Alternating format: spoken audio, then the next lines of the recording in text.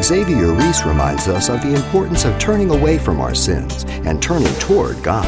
Isaiah 57:15 says, "For thus saith the high and lofty one who inhabits eternity, whose name is holy. I dwell in the high and holy place, with him who has a contrite and humble spirit, to revive the heart of the contrite one." God is looking for people who acknowledge their sins, see their evil, and cast themselves upon the mercy of God with a broken and contrite spirit. Nothing else will do.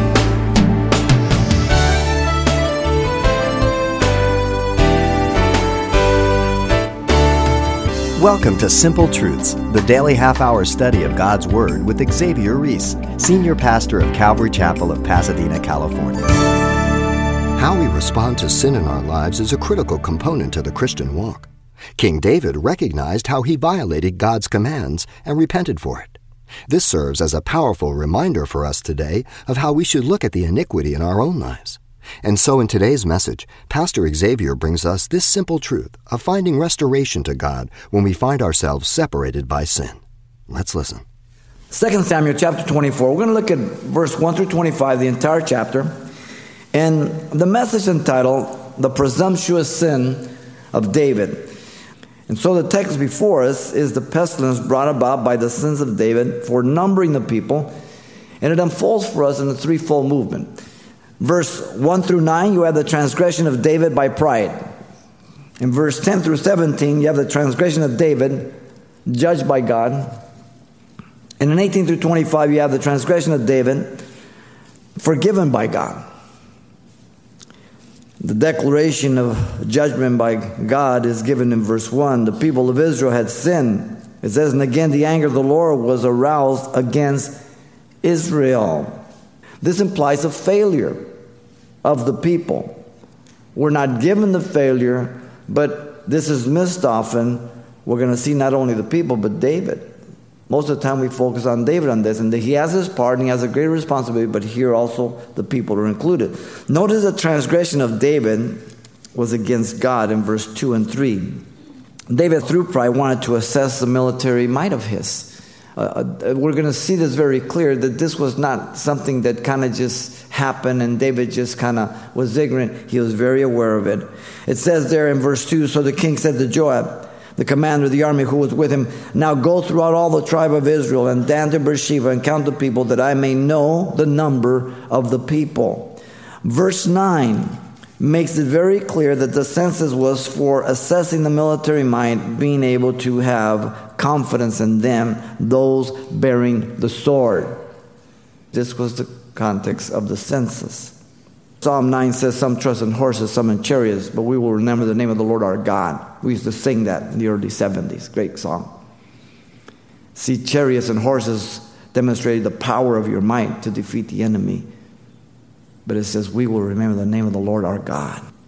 Now, look at verse 3. Joab understood the sin against God. Now, Joab was a tough, rough guy. He was kind of a real funky kind of guy, and David had a hard time with him and his brothers, "You sons of Zeruiah, you're too difficult for me to handle."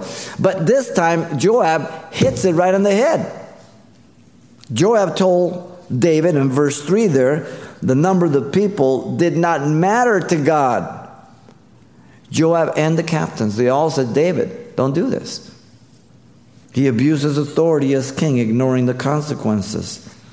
Verse 4 still says, "Therefore Joab and the captains of the army went out from the presence of the king to count the people of Israel." The words of David were an abomination to Joab, it says, 1 Chronicles 21:6. Wow, what a reversal. And this is towards the end of David's life. Now, the number one sin mentioned in the Bible often is pride. This is the heart of sin. Proverbs 6:16 through 19. Listen. "These 6 things the Lord Yahweh hates. Yea, 7 are an abomination to him. A proud look." There's the first one. Pride. The transgression of David by pride was a mistake. Notice the second movement is the transgression of David, judged by God, 10 through 17. In verse 10, the contrition of David is given to us. Conviction fell on David, and David's heart condemned him after he had numbered the people. But it's been quite a while. Confession came from David. So David said to the Lord Yahweh, I have sinned greatly in what I have done. That's the good beginning point. Once you acknowledge it, then there must be confession. Just to acknowledge it doesn't mean anything. You acknowledge it, you confess it. And then this humble attitude is marked there, for I have done very foolishly. We abase ourselves before God. Verse 11, the revelation to the prophet by God is given. When David arose in the morning, the word of the Lord came to the prophet Gad. God's at work at both ends. Gad was David's seer, if you remember. It was Nathan, then the seer came in 1 Samuel 22:5. Gad went there in the stronghold when David was running from Saul. He was sent to offer David a choice of judgment. I offer you 3 things. Choose one of them for yourself, that I may do it to you. Interesting way to bring discipline. Look at 13. The propositions of the prophet of God to David are given. The first, so God came to David and told him and said to him, shall 7 years of famine come to you in your land? The second, or shall you flee 3 months from before your enemies while they pursue you? This would place the people at the vengeance of the enemy. David would be more protected being king. The third, or shall there be 3 days plague in your land? This would be the shortest, but this would also expose David to the same danger as the people. And so the exhortation by God to David through the prophet was to consider well his choices. Listen to the words. Now consider and see what answer I should take back to him, meaning God, who sent me, to reflect on his decision making that got him in trouble in the first place. Consider well. He was to consider the people. He didn't the first time. He was to consider the people. Now look at 14.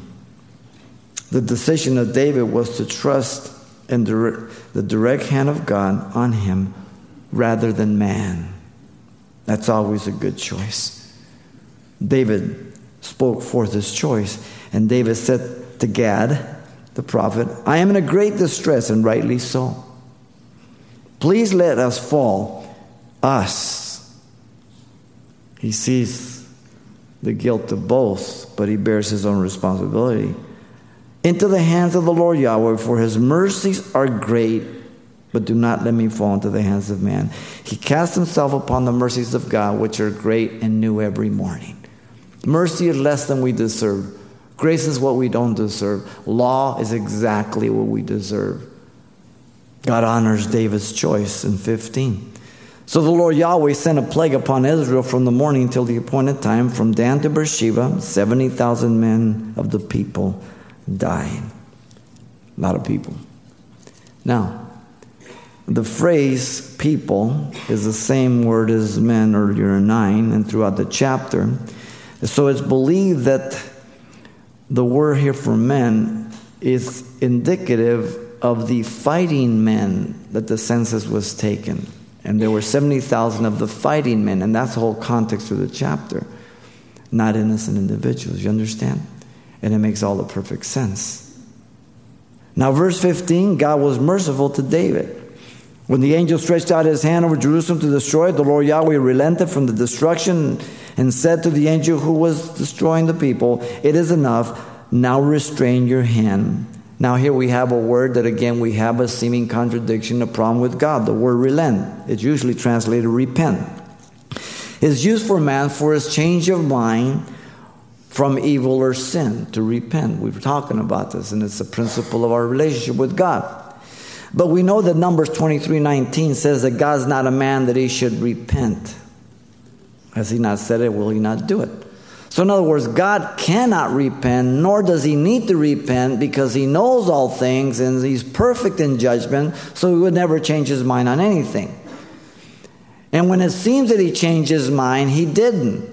It's what he always wanted to do. So we're using human terms that describe human actions and attitudes, and we're ascribing them to God to get an idea of what's happening. And the use of the word when it comes to God really describes the deep grief and sorrow of God over the sin and evil of man. It grieves him, it sorrows him. He always knew he was going to be merciful to David, but he was looking for the heart of repentance of David also. You understand? When God tests us, it's not that he knows what we're going to do, it's that we may know where we're at. You understand? Therefore, God acted in mercy. And the angel of the Lord here is Jesus Christ. The term is found throughout the Old Testament, Genesis, Exodus, Numbers, many other places, when the angel of the Lord speaks of the appearance of Christ in the Old Testament. Now look at 17. The manifestation of the heart of the shepherd David is revealed here. David saw the people suffer because of him. Then David spoke to the Lord Yahweh when he saw the angel who was striking the people. So David visibly saw what his sin had done to the people. It's one thing when we analyze sin intellectually. Sin is so neat and packaged when we analyze the information. What if I do this, I'll do that. And if they do that, I'll do that. And it'll be great and I'll get it. Okay. But once you're committed to sin practically and emotionally, it's a mess.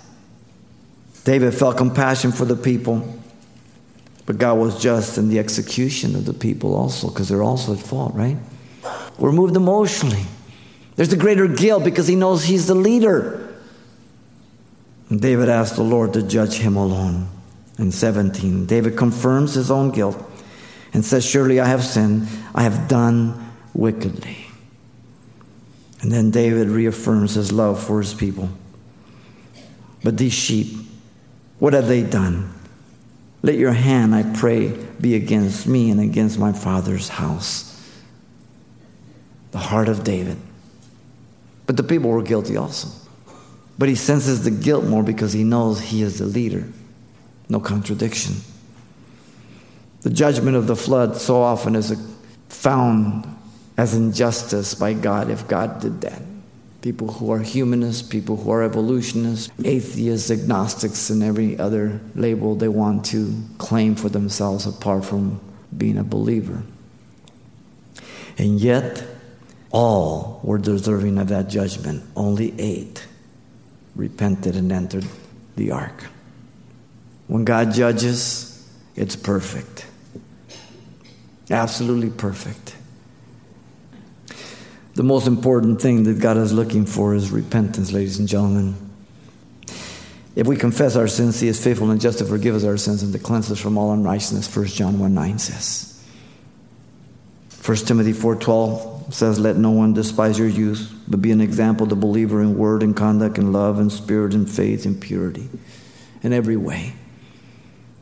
One step at a time, one day at a time, one decision at a time. The transgression of David, judged by God, was just. Absolutely just. The third movement is found in 18 through 25. The transgression of David was forgiven by God. Verse 18 and 19, David was commanded to offer sacrifice to God by Gad the prophet. God stated the location. He came the day to David and said to him, go up, erect an altar to the Lord Yahweh on the threshing floor of Araunah, the Jebusite. Don't get confused by the names. They're the two, one's the title, another one's the name. The very site where Abraham built the altar to offer Isaac, by the way, in Genesis 22, verse 2 and 14. Same place. The very same place where God would have Solomon build the temple, Mount Moriah, 1 Chronicles 3:1. And as you know, David set all the wealth and all the materials, the majority of it, and had his son build the temple. But he made all the preparations, the priestly order, everything else. Now notice 19. David complied. So David, according to the word of God, went up to the Lord Yahweh as he had commanded. Back on track. You've given me an order. I'm obeying it. Back on track. Again, the tabernacle was located in Shiloh at the beginning, as we saw in 1 Samuel 1 and 2. Right now, it's up in Gibeah, as 1 Chronicles 16 tells us in 21. But here now, God, as He's forgiving, He uses the wrath of man to glorify Himself, and He would build the temple of God on the very site where the sacrifice was given to forgive the pestilence. Because God's a God of forgiveness, you see? That's what the temple was for. And in Deuteronomy it says that when He put them in captivity, they would pray towards the temple and say, Lord, hear our prayers. When we turn, forgive us our sin. You see, Christianity is the only relationship that offers forgiveness and has a basis to back it up. No other religion offers forgiveness with Scripture to back it up. We have the Son, Jesus Christ, who paid the price for us. Buddhism doesn't offer forgiveness. And any other religion that offers it, they don't offer through Jesus Christ. It's not acceptable by God. Only Christianity can offer true forgiveness. Now notice David went to speak to Araunah now, in verse 20 through 22. The attitude of Araunah towards David is interesting. He honors King David here. Now Araunah looked and he saw the king and his servants coming towards him. And so Araunah went out and bowed before the king with his face to the ground, reverence and respect. And Araunah asked the purpose of David's coming. Again, still in humility. Araunah said, why has my lord the king come to hear his servant? He said, well, what are you doing here? We're in trouble because of you. What do you want on my property? Get off my property. Wow. The dialogue between David and Araunah is interesting. Verse 21, the middle, down to 22. David stated the purpose of his coming was to have God ward off the plague. He said, to buy the threshing floor from you, to build an altar to the Lord Yahweh, that the plague may be withdrawn from the people. Araunah is one of the people. He is subject to this plague. He wants it gone too.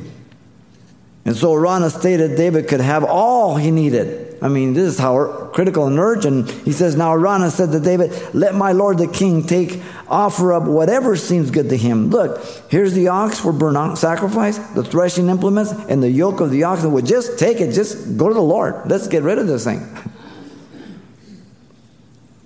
Then David interceded for Israel, and he restores fellowship with God.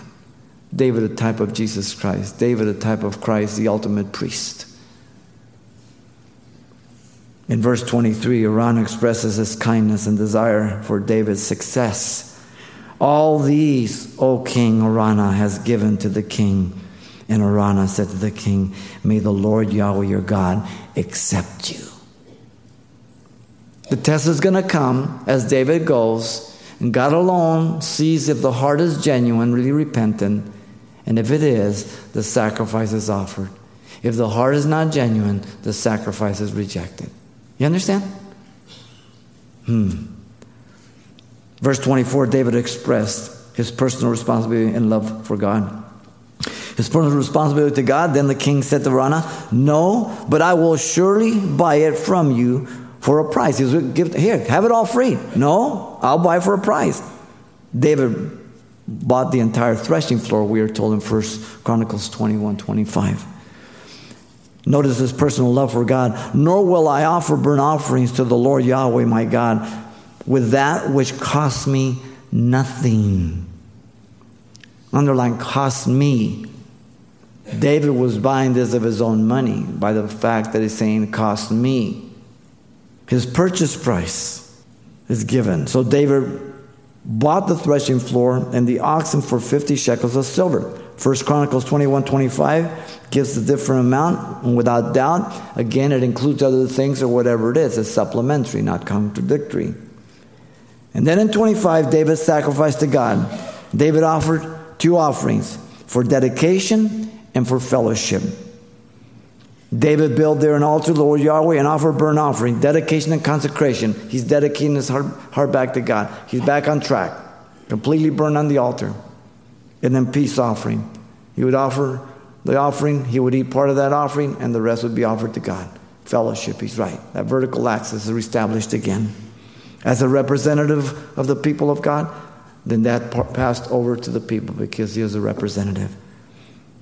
And David was honored by God. It says, so the Lord Yahweh heeded the prayers of the land, and the plague was withdrawn from Israel. So the plague that came upon him was justified. It was right. It was brought about by the people and David. And there had to be repentance and approach through sacrifice to be forgiven. God told Cain repentance was God's way of dealing with man. Listen. Genesis 4:7. And if you do not do well, sin lies at the door, and its desire is for you, but you shall rule over it. Sin is like a ravenous beast ready to leap upon you, Cain. If you don't repent, it'll tear you up. But if you repent, you find a way out. Wow. Cain didn't take it, as you know. It's always a choice, ladies and gentlemen, whether we repent or not. We can't blame others. We can't blame God. The only thing that will remedy our relationship with God and do away with the consequence of sin, I hate to be repetitive, is repentance. Psalm 51:17, as David wrote, remember when he fell with Bathsheba, he says, the sacrifices of God are a broken spirit, a broken, a contrite heart. These, O God, you will not despise. Isaiah 57:15 says, for thus saith the high and lofty one who inhabits eternity, whose name is holy. I dwell in the high and holy place with him who has a contrite and humble spirit, to revive the spirit of the humble and to revive the heart of the contrite one. God is looking for people who acknowledge their sins, see their evil, and look to God and cast themselves upon the mercy of God with a broken and contrite spirit. Nothing else will do. Samuel said, has the Lord Yahweh great delight in burnt offerings and sacrifices, as in obedience in the voice of the Lord Yahweh? Behold, to obey is better than to sacrifice, and to heed than the fat of rams. For rebellion is as the sin of witchcraft. That's an incredible statement. And stubbornness is as iniquity of idolatry. When a believer disobeys God and rebels against it, it's like obeying the spirit of Satan and a complete worship of someone else apart from God. Wow. The acceptance of anything we do is based upon the person of Jesus Christ. He's the final sacrifice. He's the final high priest. David is a type of all this. The transgression of David was forgiven by God through genuine repentance. It wasn't just a sacrifice. The sacrifice is effective if the heart is genuine. Very important. And so the pestilence brought about by the sin of David unfolded for us here in this threefold movement. The transgression of David by pride was a mistake. The transgression of David judged by God was just. And the transgression of David forgiven by God was through genuine repentance. Wow. The book ends with simple principles that keep us on track. He's old now. He still blew it. Let's learn that simple lesson. Pastor Xavier Reese wraps up our study series of the book of 2 Samuel today by reminding us of the importance of genuine repentance. And today's message, drawn from 2 Samuel chapter 24, has been given the title, The Presumptuous Sin of David, and is available on CD upon request for just $4. And by the way, this will also include everything Pastor Xavier shared the last time we were together as well. So once again, the title to ask for is The Presumptuous Sin of David, or simply mention today's date. You can request your copy by writing Simple Truths, 2200 East Colorado Boulevard, Pasadena, California, 91107. Or to make your request by phone, call 800-926-1485. Again, that's 800-926-1485. Or the address once again is Simple Truths, 2200 East Colorado Boulevard, Pasadena, California, 91107. And thanks for mentioning the call letters of this station when you get in touch. This helps us track the effectiveness of this ministry in your area. And then join us for more Simple Truths next time with Pastor Xavier Reese.